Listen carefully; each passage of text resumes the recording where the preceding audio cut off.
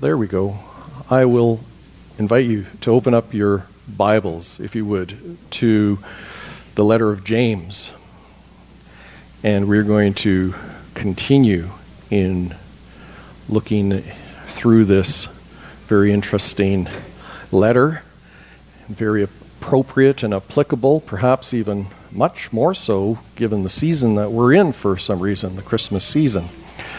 We're going to be dealing in particular with chapter 1, verses 14 to 16 will be our focus this morning. And I've titled what we'll be covering this morning, Dealing with Temptation. Dealing with Temptation. So question for you, don't raise your hands please, but question for you, and that is, how many of you woke up this morning with a predetermined intent to sin? Yeah, don't raise your hands, like I said. The fact is that this is actually not as rare or as unusual as you might otherwise think, which is kind of strange. Many people actually go to sleep intending to finish what they had started or were doing before their need for sleep overtook them. Just a couple of quick examples, which I'm sure some of you may or may not be able to relate to. One would be to eat a piece of unfinished pie the next morning. How about resume playing just one more turn of that very addictive video game? Or maybe predetermining to sleep in longer than you normally would or should for whatever reason. And any of these activities, when they violate your conscience, because you know that you've already indulged in that particular activity far more than God would likely be pleased with, constitutes a form of premeditated sin. Also, on the other hand, how many of you woke up with a clear conscience and a good night's sleep? And you don't need to raise your hands for that one either. But you had no intention whatsoever of sinning in any way, shape, or form this morning. However, within a very short period of time, you succumbed to thinking, saying, or doing something that you actually know displeased the Lord, and you had to end up confessing, repenting, and asking for forgiveness, both of God and perhaps even somebody else that you may have impacted by your thoughtless or perhaps even thoughtful but not well-received words or actions. And that, too, is a problem that we face, because it's nearly impossible to get out of bed for any period of time before some form of spiritual warfare is already battling within us. Sins of commission and omission plague us regularly, and we struggle time and again, oftentimes against the same ones, with various degrees of success, but never without some degree of frustration, anxiety, regret, and shame.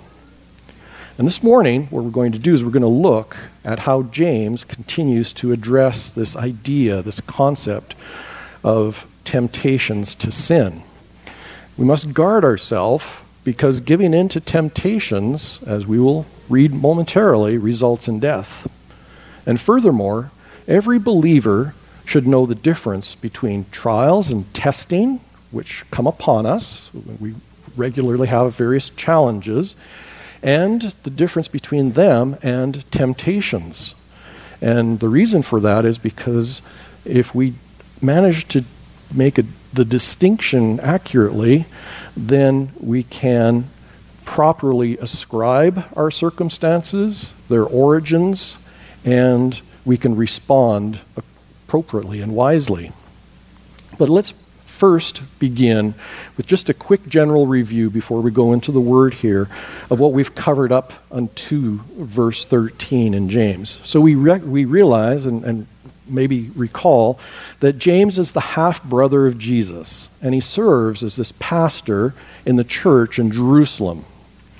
And this letter, this epistle that James pens, is actually the very first formal written scripture that is included in the New Testament canon. Nothing of the New Testament is available to new believers in writing up until this point. All the believers right now at this period of time are living their lives that are modeled on the apostles' teaching, their verbal teaching and their lives, the way that they're modeling their lives and living out their lives. That's what's serving as guidelines for the new believers living in this period of time. And so James writes to these new Christians who have come out of Judaism and need to know how they are to live their lives in light of this new covenant that they are under, rather than the law, because they came out of that. They are either apostate, they didn't believe, they may not have even been followers of the Mosaic covenant or the law. They likely were, but now there's something that's changed. Their newfound life in Christ is neither easy nor getting any easier. And there's much persecution from the Jews, we know that, including, and not only just from the Jews in general, from neighbors, but also even potentially friends and from family. And many believers have been scattered abroad. And these believers are struggling, and they need guidance on how to tell if their faith is genuine. How are they supposed to treat newcomers? How are they supposed to treat and interact with other believers and know if they're genuine or not? How should they be living in a way that reflects Christ's teachings that he articulated while he was on earth? And even though something profound has happened and continues to happen in their lives by way of the Holy Spirit that is now dwelling within them, there's much confusion because so many continue to wrestle with their old habits and old ways of thinking and how they're supposed to interact with and deal with the law and with the Jews around them and legalism. And then there's this new form of confusion and concern that's growing called Gnosticism. And so there's all these issues that are confronting these new believers. And many trials, tribulations, and temptations currently testing their faith and will test it yet further and will help to reveal both to themselves and to others whether they're actually truly born again. And how they respond to their various trials is one of the key ways that they can make a determination as whether they are in the faith or whether it's empty, whether it's just words, whether it's just mere profession. And as noted in the last sermon, addressing verse 13, to accuse God that he is the source of anyone's temptations and that he is the one who's responsible for any moral failures in anyone's life is blasphemous. And to ease your troubled conscience by blaming God for your sin is desperately wicked and deceitful. That's what we talked about last time. And this now leads us to the question at hand. So where do temptations and sin come from? And how do they work to corrupt and to undermine the heart of believers whose only desire is, or ought to be, should be, to seek and to follow after Christ? By God's grace, through the Holy Spirit, James provides an answer to these questions and indirectly supplies us with a way to navigate the various temptations that we will inevitably face in life. Let's go to the Lord in prayer as we give this time over now and as we go into his word. Heavenly Father, we just ask that as we now look at your word and we have a sense of how it was written, to whom, for the reasons, that we would appropriate this truth into our thinking, into our lives, that we would be confronted and encouraged and motivated to live lives that are holy and pleasing to you on the basis of what your Holy Spirit is revealing to us through your very words. We just pray that this would be a time of edification and blessing, and if need be, a time of confronting sin in our hearts and our lives to your glory and for Christ's name. And we pray these things. Amen. All right, let's take a look at our text this morning. We'll open our Bibles. You've already got them there in James chapter 1, verses 14 to 16. And we're going to do a bit of a deep dive into this. James 1:14 says, "But each one is tempted when he is carried away and enticed by his own lust. Then, when lust has conceived, it gives birth to sin. And when sin is accomplished, it brings forth death. Do not be deceived, my beloved brethren. So James writes here, he says in verse 14, but each one is tempted when he is carried away and enticed by his own lust. Let's see what this means, or how this speaks to us. Well, first of all, the word but there is obviously a contrast to what he's just written. He is saying, however, or on the other hand, what he's just saying is now different than what he just said in the verse earlier. So let's just look at that just to refresh our memories and to see what the contrast is here. In verse 13, he says, let no one say, and which apparently a lot of people were saying, when he is tempted, I am being tempted by God. For God cannot be tempted by evil, and he himself does not tempt anyone. So we can see here that this is a contrast, but, or in other words, rather, each one is tempted when he is carried away and enticed by his own lust. And so each one here talks about this universality, if you will, of temptation. Each person, every man, every woman, every child is going to be and is tempted. There aren't any exceptions. And not only is each one tempted, but each one is tempted. And that is not may be tempted. Each one may be tempted when, it's a conditional kind of maybe. No, he's saying each one is or will, as a matter of fact, is tempted. It indicates a certainty, a reality, and it simply exists. No one is immune from temptation. That's who we are. That's where we live. It's what we've come out of. It's life.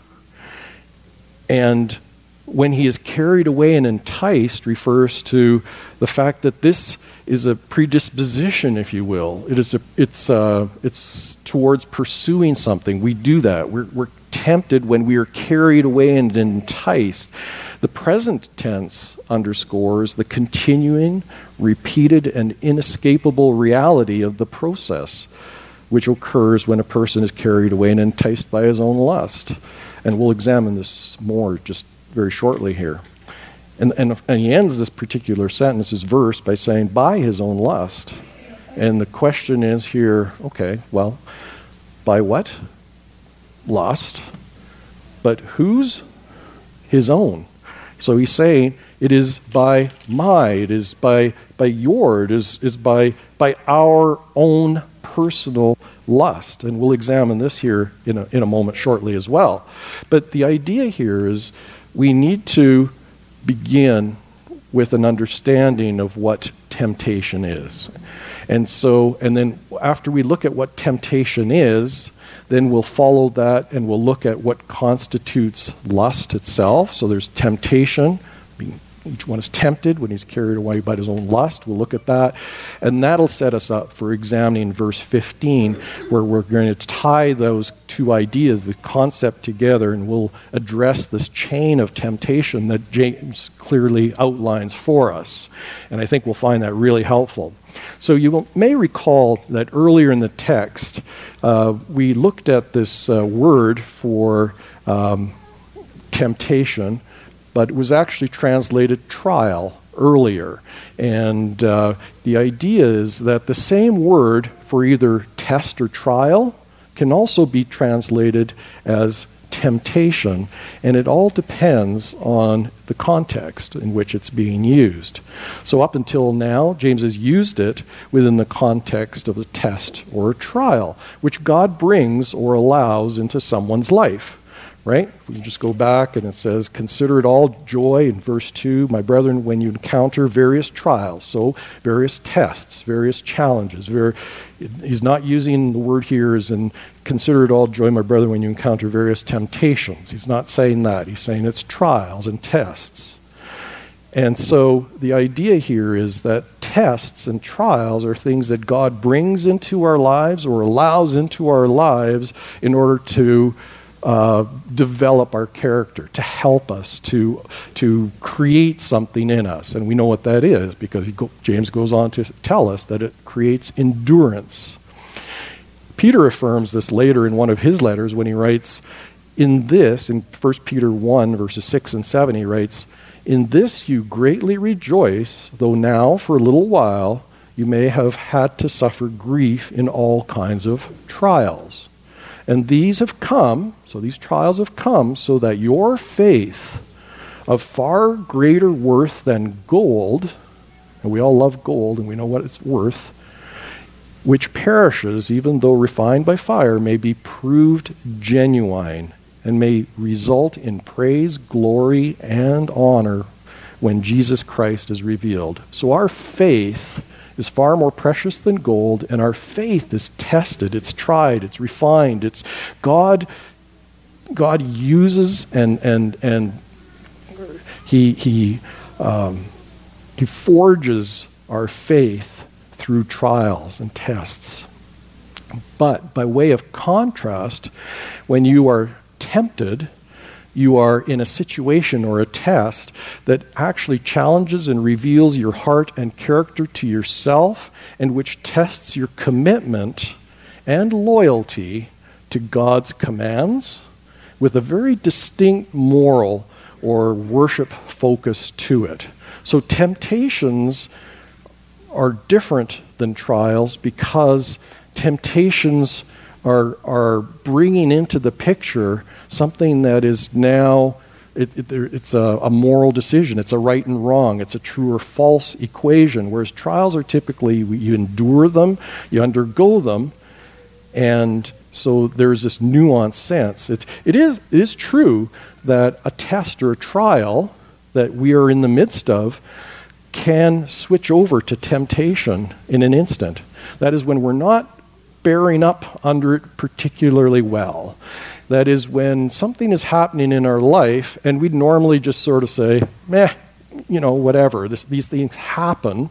I don't know, you're driving down the highway and you're following a vehicle, and all of a sudden a rock comes off the back of the vehicle in front of you and hits your windshield and it breaks. And it's like, that's life. That happens. And you're going, and the first reaction is sort of like, oh man, why this? Why now? What an inconvenience. And then you go, oh no, that's okay. It's okay, Lord. It's your car. It's your windshield. It's your money. I can deal with it. But then a little bit later, you're starting to get a little irritated and annoyed, and perhaps you start grumbling and complaining under your breath about the driver or the reason he didn't sweep the rocks off the back of his truck, or whatever, and it can go from a trial to the temptation to get angry and bitter and twisted over something that's going on. And when your obedience and your loyalty or faith in God is pushed hard and it's on the line, it starts to become a temptation, and your relationship with the Father is challenged because of your own personal desires or wants, whatever they may be. Could be comfort, could be pleasure, could be relief.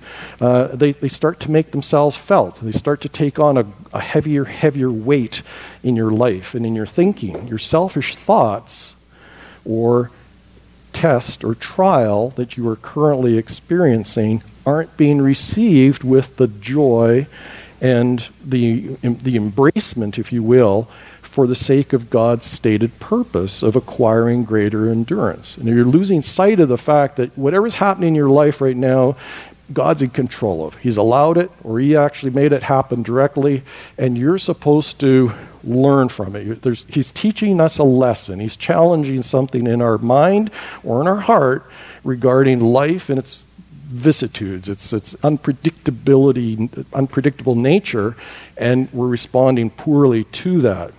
So rather, what happens is your flesh, that is your old self, is rearing its ugly head and suggesting that obedience or endurance or abstinence aren't worth it in this particular moment. The payoff for disobedience, indulgence, and giving in appears higher than what God has promised to the contrary.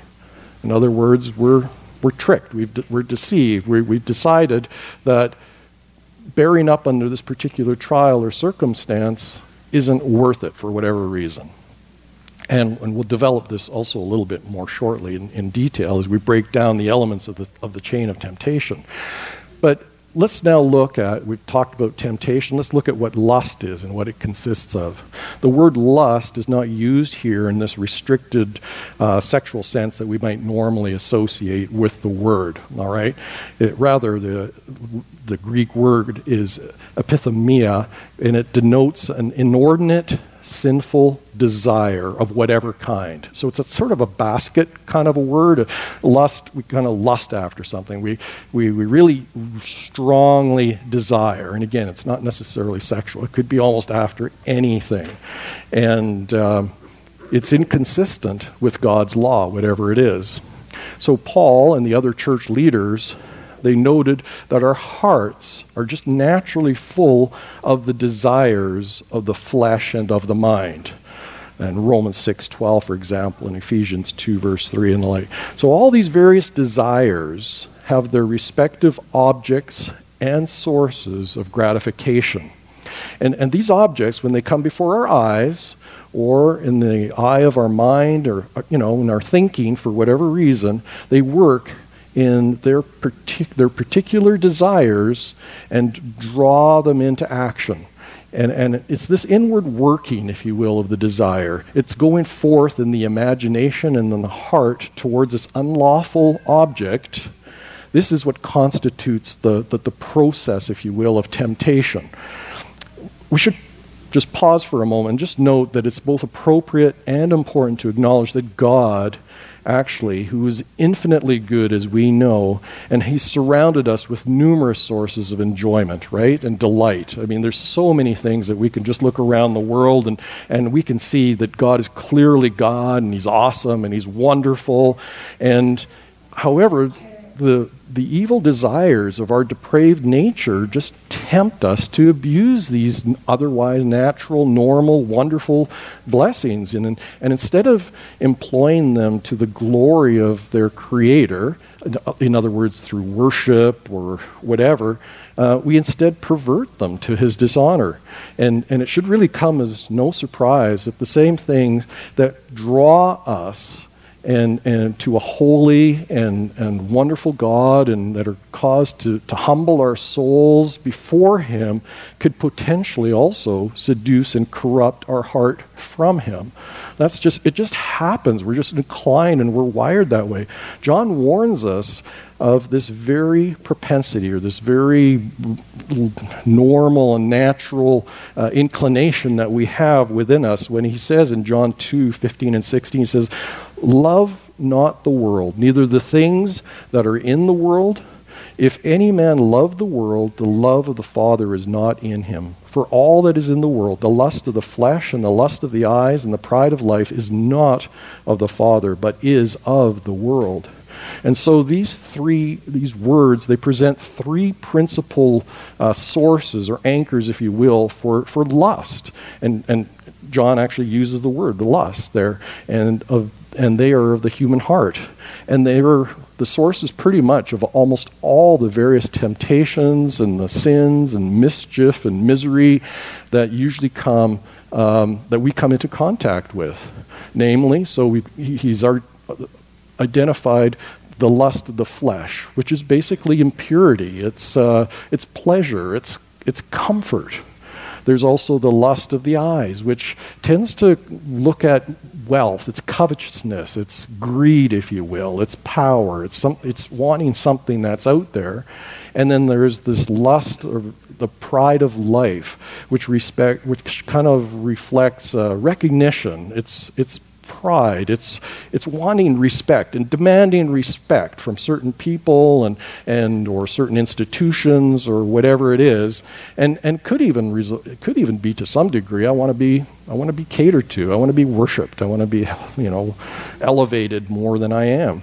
And these are capable of an endless variety of modifications and degrees and combinations. So it's not just one size fits all. It's nuanced. There's all kinds of elements and aspects of this flesh and this greed and this the pleasures and comfort. And they all work together to kind of just come and serve us up a big platter of bad temptation.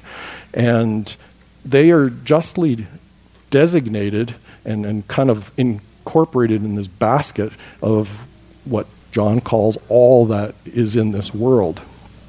And they are the roots of all the evil that we face. They are anchored and they're obtained basically by two primary ones, and that is pride and greed. Not being satisfied with what you've got and thinking way more highly of yourself than you ought. Those are sort of the two primary fundamental problems that we have as human beings that we're born with and we carry forward throughout our lives. And those who have followed after them have pierced themselves with many griefs, as Paul writes to Timothy.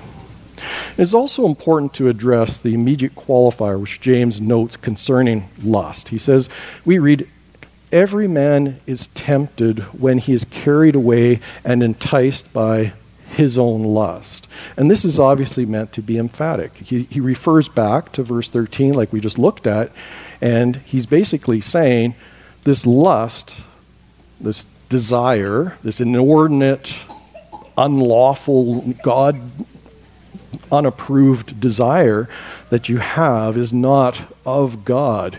It is your own. It is his own lust. And all the evil that is in man and all the temptation that comes out of our hearts is our own. It is never God's fault. It is never originating from God. So we come now to our examination of this beginning of what we call the chain of temptation, if you will. And part of that is found in verse 14, and then it's finished in verse 15. So James writes there, and he says, he uses these two terms, carried away and enticed in verse 14.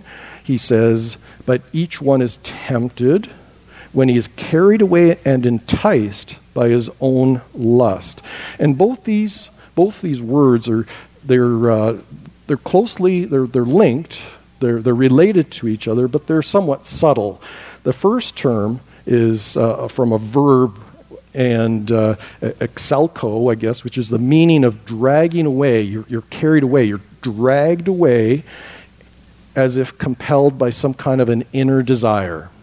And is often used, apparently back then, in that time, as a hunting term. It refers to a baited trap designed to lure an unsuspecting animal into it. And so there's a sense in which there's this trap. You may be out looking for rabbits or foxes, or it could be almost anything, some kind of an animal, and you put down a bunch of apples for the local deer to come by, and you're going to shoot the deer. That's a bait. It's a trap. And that's what this is referring to. And the second term, this enticed, is from delizo, which is commonly used as a fishing term. And it refers to another form of bait, and that purpose here is to lure the prey from safety to death.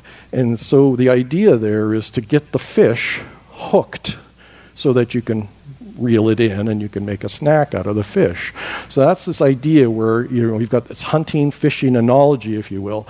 And so these animals and fish are successfully lured to traps and hooks because the bait is too attractive for them to resist. It looks good, it smells good, it's appealing strongly to the animal's senses. And this desire, if you will, for the bait is so intense that it actually causes them to lose caution and to overlook and to ignore the trap or the hook until it's too late, and then they're bagged. And in exactly the same way, we succumb to temptation when our own lusts draw us towards evil things that are appealing to our own fleshly desires. And let's admit it. Sin can look very attractive and pleasurable, and it usually is, at least for a little while. I mean, otherwise it wouldn't have any power over us, right? I mean, if sin was repulsive, it was unappealing.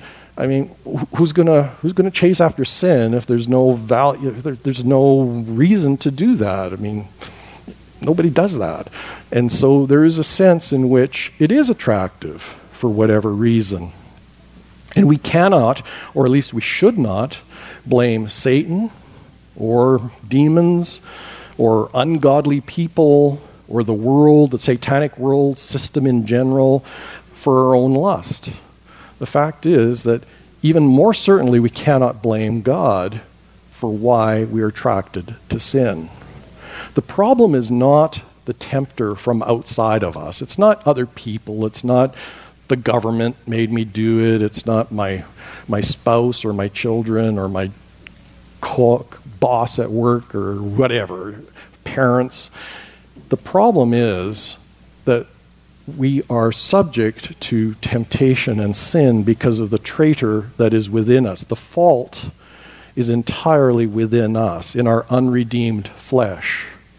And although we have been gloriously saved, that we've been made partakers of the divine nature, according to 2 Peter 1:4, and we have the Holy Spirit dwelling within us, we nevertheless retain an enemy within, in the form of still sinful and corrupted longings, passions, lusts, the flesh, what constitutes the flesh. And even that, in which is in itself good and honorable, can be lusted after for sinful reasons. For example, again, food and sleep are wonderful and necessary gifts from the Lord, without which we could not live. They're necessities of life. We have to eat, we need sleep. But when we desire and when we covet them in extreme ways, they can become either gluttony, in the case of food, where you overeat and overindulge, or on the one hand, or you could be a sloth, a sluggard, lazy, if you overindulge in your sleep. You have to put constraints and limits on these things. Sexual love, of course, is another supreme gift that God has given to men and women for mutual pleasure, but it was designed, with no exception, exclusively for marriage. And so God's word condemns few sins more severely than sexual gratification outside of marriage. But that's what we do naturally as human beings. We take something good, a nice, a wholesome desire, a wholesome appreciation for something that's healthy and good, and it can become corrupted. It can turn into something that turns into a lure, a bait, a trap that, taken to its extreme, causes us to sin. So while we are all vulnerable to the sins that Scripture forbids, each person has his or her own particular special desires or lusts.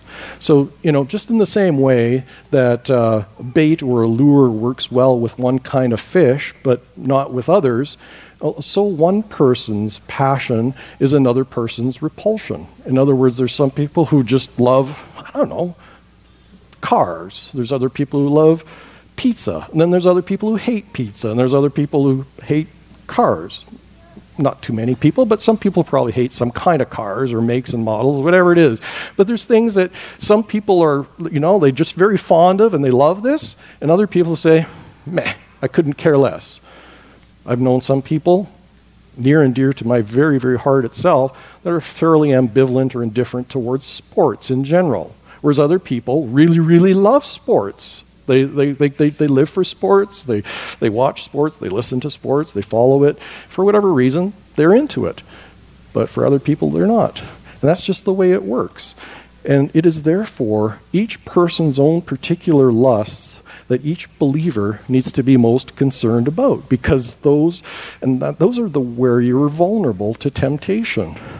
And our commonality is actually not in the particular lusts. Like, it's not like everybody here would agree that we should all, that this is really, really particularly attractive but bad. Not everybody would do that. But rather, it's the fact that we all have different things in our hearts that we're predisposed towards, that we're pre-wired to really seeking after, perhaps inordinately. So we are personally susceptible to them, and we have a sole personal responsibility for responding to them. In other words, I can't go up to somebody and tell them, you know what, your problem is that you spend way too much time watching sports on TV, reading sports magazines, making bets in sports, enjoying whatever it is that you're doing sports related. If you only stop doing that, you'd be a better Christian. You'd be a better person, a better believer. God would be much more pleased with you. I can't do that because it's not the same for everybody. And some people enjoy things in moderation. And some people take them to excess. And so it's not a one-size-fits-all. It's everybody's got their own little particular little lure and bait that they kind of get trapped by. And you probably have a fairly good sense for each one of you here as to what it is that you're inclined to doing that you ought not to be doing. And that's part of it. So moving on now, in our further examination of this chain of temptation, we read in verse 15. So if you want to look there, it says, "Then, when lust has conceived, it gives birth to sin, and when sin is accomplished, it brings forth death." And so James is shifting his metaphors there from hunting and fishing, baiting and luring and trapping stuff. James now uses this process, if you will, of childbirth to illustrate his point that he's making. And lust in this case now is depicted as a mother conceiving and bearing a child, which is actually sin, and whose ultimate destiny is death.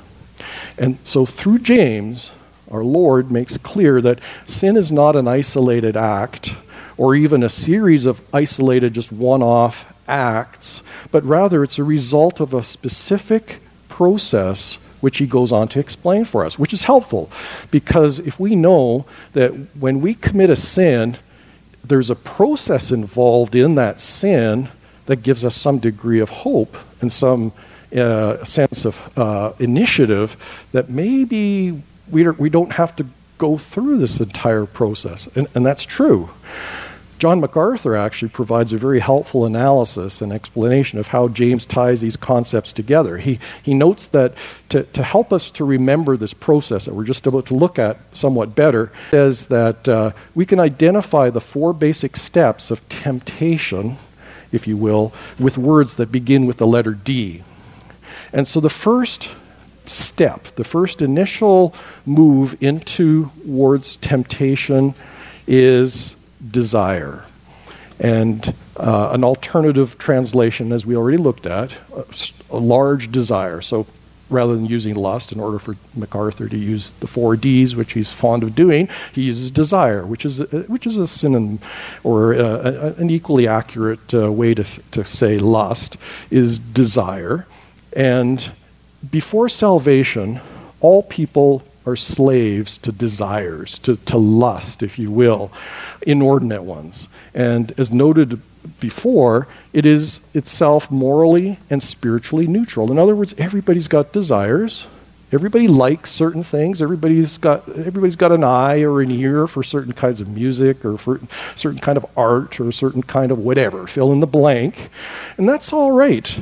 It's rightness and wrongness of that particular object that we are kind of naturally attracted to or gravitate to is that it's what determines whether it's an inordinate or a bad desire is partially by how great that desire, how much that desire has for us, and the purposes for which that desire is being pursued or being given greater and greater consideration. So this desire actually begins as an emotion. It's a feeling, it's a longing, it's for something that it could even be somewhat subconscious or unconscious in nature. It develops from somewhere deep within us, from our hearts. It expresses a want to either acquire it or achieve it or possess it, and we don't have it right now. That's why it's a desire. If we had it, we wouldn't desire it because we've got it. So it's not, I guess. My precious, the ring, you've got the thing, the object of your desire, and you're still desiring it even more. That's even sadder, isn't it, in some respects? But that's the way it works. It's something that you really, really love, and you just keep loving it, and you want it even more, or it takes a greater hold of you, a grip. It is like looking in a jewelry store window, and it can spark an immediate and strong desire for either a ring or a watch or a bracelet or something. You could be walking past a model, a show home, for example, and you suddenly feel this intense longing to have a house that looks like it or has got some of the features of it. You're driving past an automobile dealership, and suddenly this sparks this desire or longing, typically in spring, for a new car or something like that. You might not have even thought about this particular make, model, brand before, but all of a sudden, from out of nowhere, you're driving by and it's yeah, that looks good for whatever reason. And there's just too many things, obviously, to mention. There's different examples, but this desire may develop and it gains our full attention in some way, shape, or form. And this desire, this inordinate lust to sin comes in much the same way. Something that we see or hear about suddenly grabs our attention and draws out this strong longing, this strong urge, this desire or lust to have it or to do it. In fact, it doesn't even necessarily even happen suddenly or unexpectedly, although it usually does happen that way. Typically, we're caught off guard by it, like we're just minding our own business, and out of nowhere, either a thought comes in or you see something and that triggers the longing for it.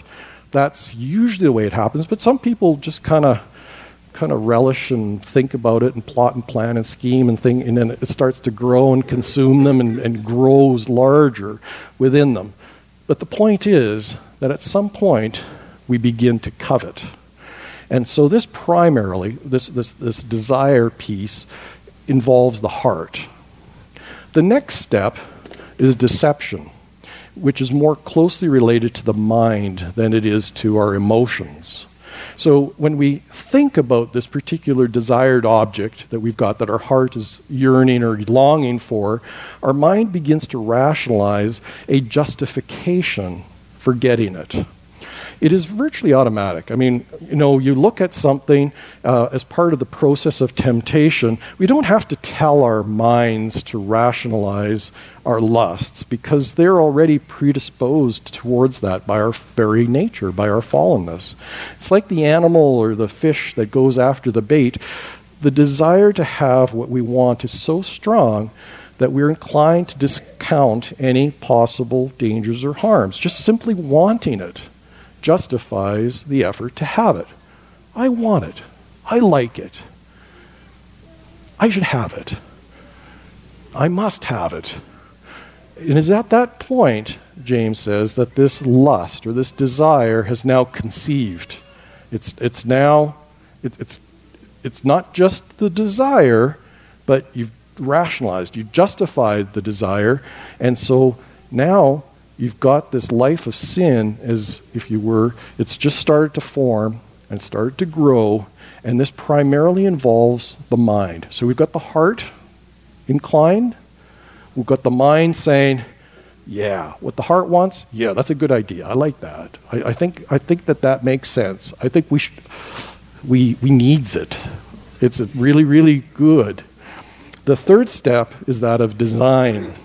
When plans start to be made to fulfill this emotional desire that we have rationalized and justified with our minds. And this stage involves our will, our conscious decision to pursue our desire or this lust until it is satisfied. And it's because the will is involved, this is the stage where the most guilt lies.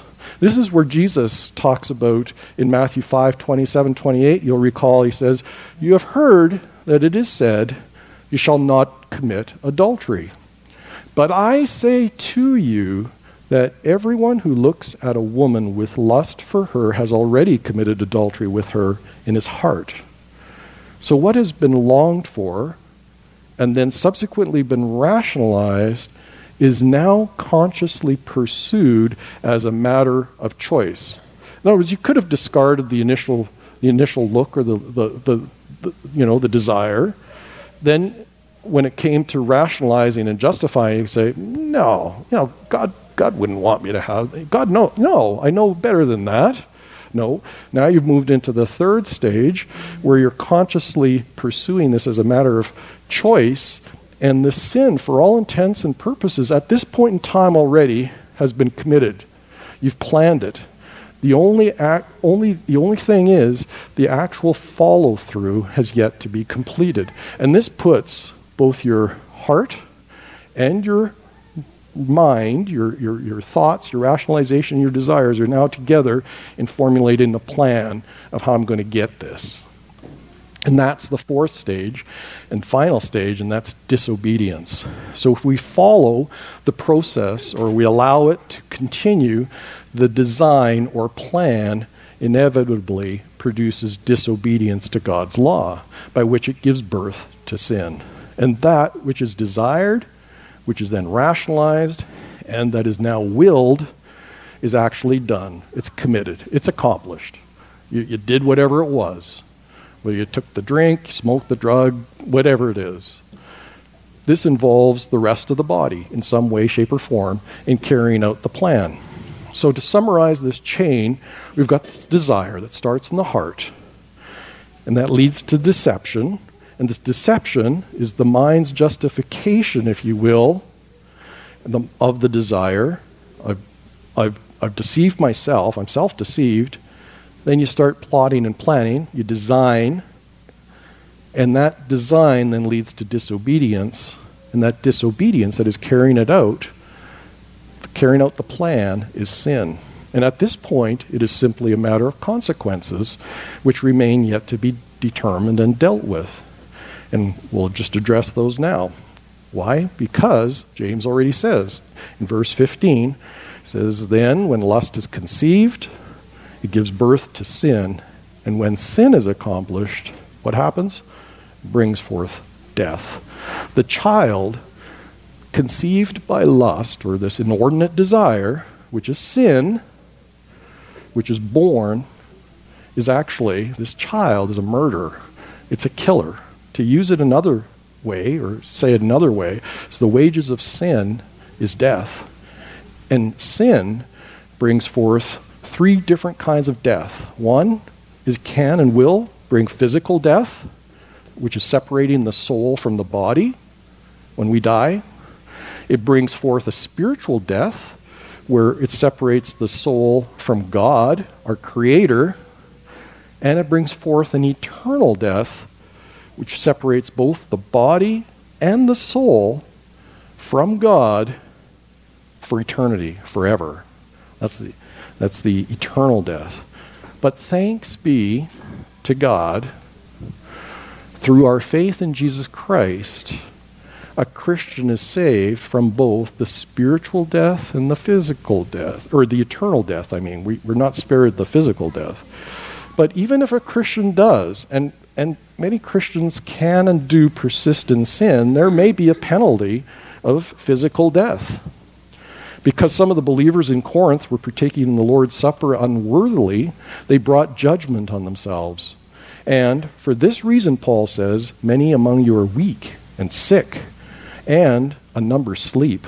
That is, he's saying that some of the Corinthians have actually been taken by God, and they died probably prematurely in some respects. I mean, every death, everybody goes, oh, they were so young, even a 90-year-old. He was so young, he was just in the prime of life, whatever. He was enjoying life. The fact is that death is death. But God will sometimes take people. John also says that even for believers, there is a sin leading to death in 1 John 5:16. And one other thing to bear in mind is that whenever sin is involved, more often than not, there are consequences that are linked to that sin. Maybe not immediate physical death, but certainly other potential negative effects. We know that Paul writes in Colossians 3:25, he says, "For he who does wrong will receive the consequences of the wrong which he has done, and that without partiality." So we know that God will administer consequences. In Galatians 6, verses 7 and 8, Paul writes, he says, "Do not be deceived. God is not mocked. For whatever a man sows, this he will also reap. For the one who sows to his own flesh will reap from the flesh corruption, but the one who sows to the Spirit will from the Spirit reap eternal life." And so he makes this contrast. He says obedience results in life, disobedience and sin will result and can result in death. And so in light of these sobering truths, James implores, do not be deceived, my beloved brethren. Stop blaming other people, circumstances, or Satan for your temptations and sins. And above all, do not blame God. Take full blame on yourselves where it belongs. Realize that your enemy, your fallenness, your lusts, your weaknesses, your rationalizations, and your sins are from within you and have to be dealt with from within. And that is only possible if you have the power of God residing within you by way of the Holy Spirit. Look, if you're here this morning and you do not know Jesus Christ as your personal Lord and Savior, that you need to know that you were created by Him to love Him, to worship and serve Him, and Him alone. And the fact is that if you're not saved, you've never done that. Nor, not you, not anyone. No one does and no one can. That's a fact. The fact is that we have all sinned and we have fallen short of the glory of God, that we have cut ourselves off from God and from His righteousness. And we do that, why? Because we're natural born sinners. We're naturally born that way. We hate God, and in particular, we hate His claim of sovereignty over our lives. And because of our rebellion against Him, we're destined for eternal wrath and for punishment in hell. But there is good news, and the good news is the gospel of what God has done in Christ to secure our salvation. In His great love, Jesus, who is God, became a man like us, except He never sinned, ever. He lived a perfect life, and people hated Him for that. They nailed Him to a cross, and they killed Him. And while He hung on that cross, God the Father poured out His wrath upon Him for all the sins of those who would ever turn and who would trust in Him. He paid the debt that we owe to God for disobeying His commands. After He died, He's buried. But 3 days later, He rose again from the dead, showing that God had accepted His sacrifice and that the Father's wrath against us had been finally exhausted. He now calls on us to repent of our sins and to trust in Christ alone for our forgiveness. If we do that, if we repent of our sins and if we trust in Christ, we are born again into a new life, an eternal life with God. And He then gives us His Holy Spirit, and slowly but surely He changes our hearts. He changes our mindsets, our dispositions. And He reforms our desires and teaches us how to be children of God as we were originally and always intended to be. If you want to hear more about this good news, just please talk to somebody after the service.